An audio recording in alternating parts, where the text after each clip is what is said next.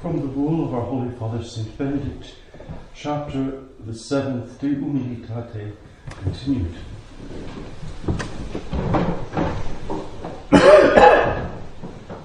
The fifth degree of humility is not to hide from one's abbot any of the evil thoughts that beset one's heart, or the sins committed in secret, but humbly to confess them, concerning which the Scripture exhorteth us, saying, Make known thy way unto the Lord, and hope in him.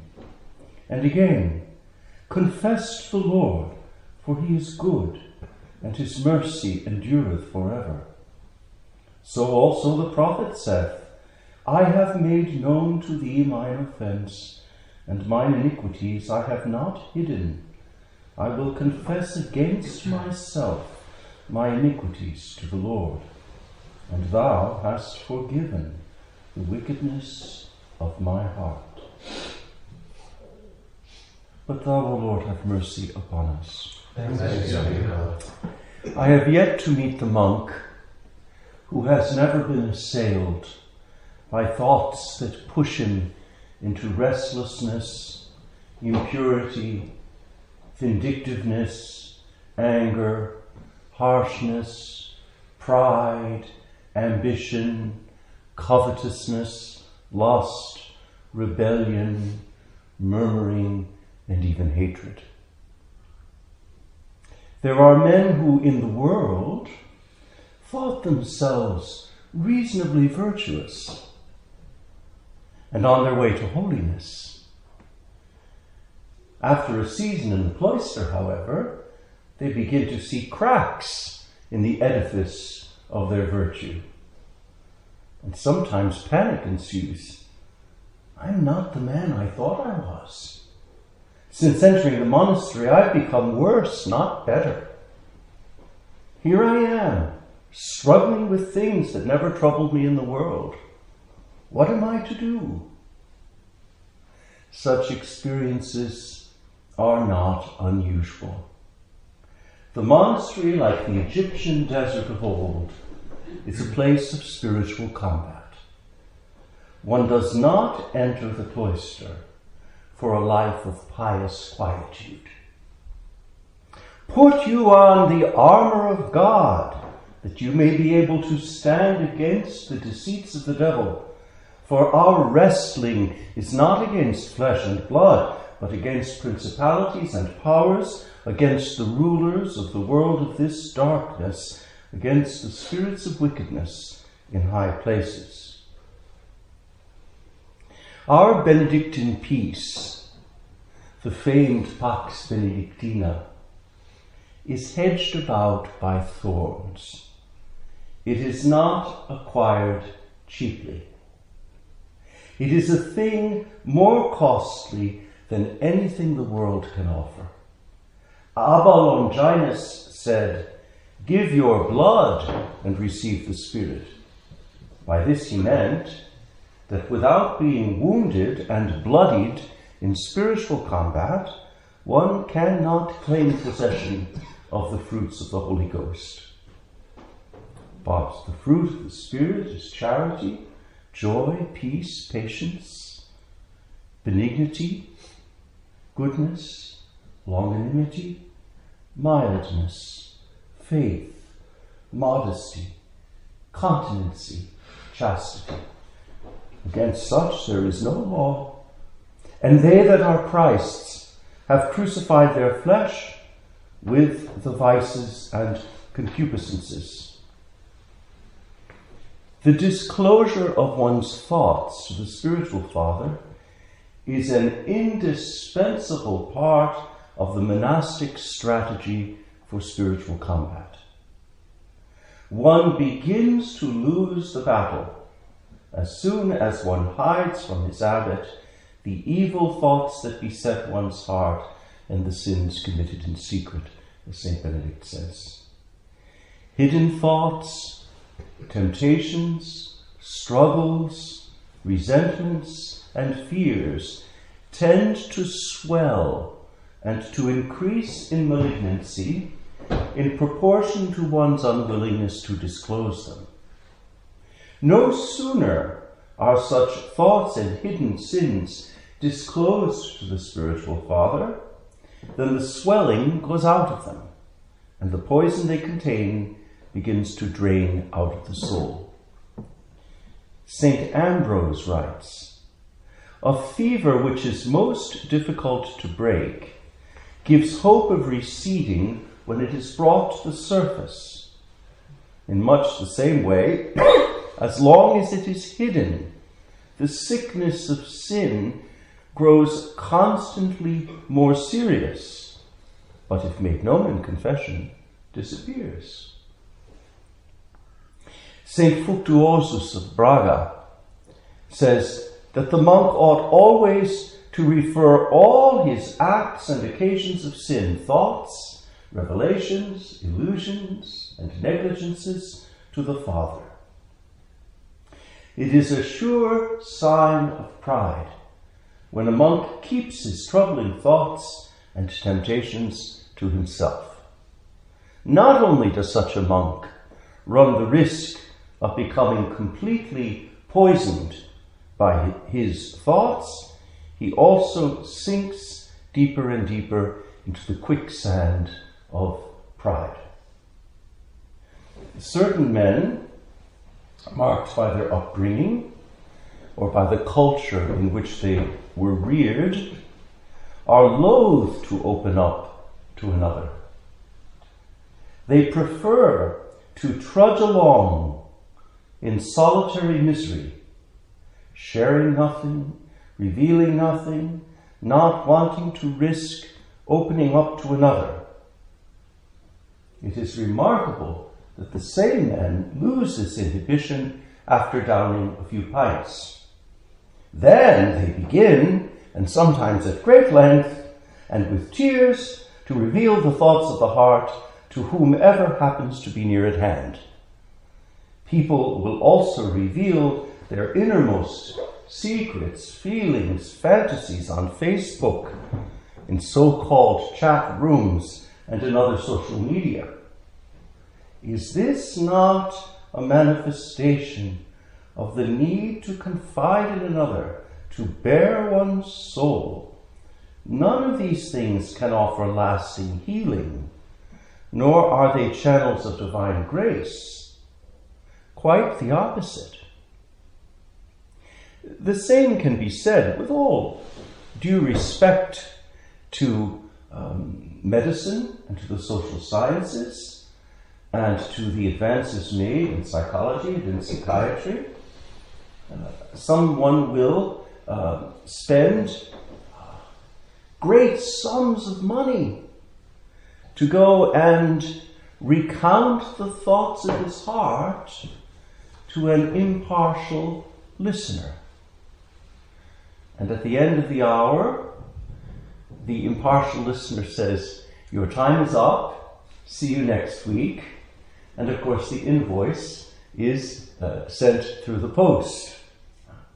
And of course the advantage of such therapy is that it allows one to put one's finger on, in the best instances, it allows one to put one's finger on the trouble, to name it, to identify it. Well, yes, it is this thing, perhaps this thing that happened in my childhood that has had this consequence, and that has so conditioned me that I behave in this way. That's extremely useful. But it cures nothing. It cures nothing. One has the relief of being able to identify where it hurts. But rarely does it cure the hurt. For this, there must be grace. And this is why the best Catholic therapists and Catholic psychiatrists work with grace. The humble therapist will say, "I have gone as far as I can go with you. on this point. And now divine grace must do its work. Archbishop Fulton J. Sheen, who is very open to all of the therapeutic sciences, was nonetheless critical of the trend in his day, already in the 1950s, of putting all one's hope in some kind of therapy, or putting all one's hope in psychiatry. That was all the rage, of course, in the 1950s. Everyone who was anyone had an analyst. You know, it was almost trendy. You know, it's the kind of thing people used to talk about at cocktail parties in the 1950s. My therapist said, my analyst said. You know, it was a very trendy thing in some circles. And Archbishop Sheen, who knew those circles very well, especially in New York, said, well, this is helpful to a point, but only Christ, the divine physician, can step into that time and place where the hurt occurred.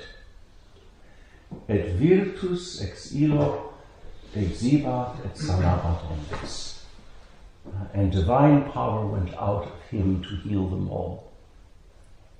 So, when one comes to the abbot with one's thoughts, the abbot listens. The abbot can help the brother identify what is triggering the thoughts. But the abbot then has in some way to be like St. John the Baptist and send the brother to the Lamb of God, who takes away the sins of the world. When an abbot tries to keep a brother entirely for himself, I will sort him out. I am the answer to all his inner sufferings, to his doubts, to his turmoil. Then the abbot himself is deluded. The abbot always refers to Christ. When an abbot sends a brother to the Blessed Sacrament, he's doing what he should do. When an abbot sends a brother to the feet of the Blessed Virgin Mary, mediatrix of all graces, he's doing what he should do. The abbot's office is a kind of relay station. One goes there to bare one's soul, to confess one's thoughts, to acknowledge one's sins. But the abbot must, like John the Baptist, send the brother to the Lamb. One of the abbot's principal tasks is to listen to the temptations, struggles, falls, and even spectacular defeats of his sons. If a brother is discouraged, the abbot must comfort him. If he is despondent, the abbot must incite him to hope. If he is despairing, the abbot must show him the inexhaustible mercy of God. If infected with acedia, a brother is listless, restless, the abbot raises him to his feet and helps him take the first small steps towards the full recovery of what St. Benedict calls the good zeal which monks ought to have. Sometimes it is enough for the abbot to pray with the brother and to send him on his way with a blessing. At other times, the abbot may have to say to the brother, kneel down here now, and together we will pray a decade of the Rosary. And then go before the Blessed Sacrament and spend 15 minutes there and wait for the light that surely will come. To me, this is the most efficacious remedy when a brother comes to me really, really troubled, I'll say, kneel down and we'll say a decade of the Rosary together. And then go and spend 15 minutes before the Blessed Sacrament. Shall I call it a miracle cure? I don't know. But I've always found it effective in my own life. To go to the abbot, to come clean, to acknowledge everything, to seek the intercession of our Blessed Lady, and then to go to the Lamb. 3 steps. I've always found that wonderfully efficacious. The wisdom of St. Benedict shines forth most clearly in this chapter, or rather in this 5th step of humility. When quoting the psalm, he says, "Make known thy way unto the Lord, and hope in him." At the center of the 5th degree of humility is an invitation to hope. My children, behold the generations of men, and know ye that no one hoped in the Lord, and hath been confounded. And this, of course, must be related to what we sing standing before the altar on the day of our profession. Take thou me to thyself, O Lord, according to thy word, and I shall live. Let me not be confounded in my hope. Related to this is the little invocation to Jesus, King of Love, that has a well-deserved reputation for working miracles of grace. O Jesus, King of Love, I put my trust in thy merciful goodness. I've told you before that when I was a newly ordained priest, and my abbot sent me straight away to the confessional every night after Compline to hear the confessions of the guests, of whom there would be 60 or 65 at a time in the Abbey guest house. I started giving as a penance in certain cases the invocation to Jesus, King of Love. And I would invite the penitent to say it on the rosary beads, to take a decade. O Jesus, King of Love, I put my trust in thy merciful goodness. And the same penitents began coming back to me saying, I don't know what it is about that little invocation, but my life is completely changed. I was wrestling with such and such a vice, or I was in the grip of a certain kind of sin, or I couldn't get over a hurt suffered in my childhood. And since I've begun praying the little invocation, great healing and peace has come into my soul. So I continue to recommend the little invocation that, as you know, was given by our Lord to Yvonne Aimé even before she entered the monastery of Malétroit. She was a young woman still living in the world when our Lord gave her that little prayer and promised her that whosoever would pray that prayer morning and evening would soon experience the effects of his merciful goodness. So simple as it is, it's disarmingly simple. I continue to recommend it, remembering, of course, that tomorrow is the anniversary of the death of Mother Yvonne Aimé. She was 50, was she, when she died? She was born in 1901 and died in 1951. So a relatively young woman, worn out already at that age by her service of Jesus, King of Love. So tomorrow is the anniversary of her death.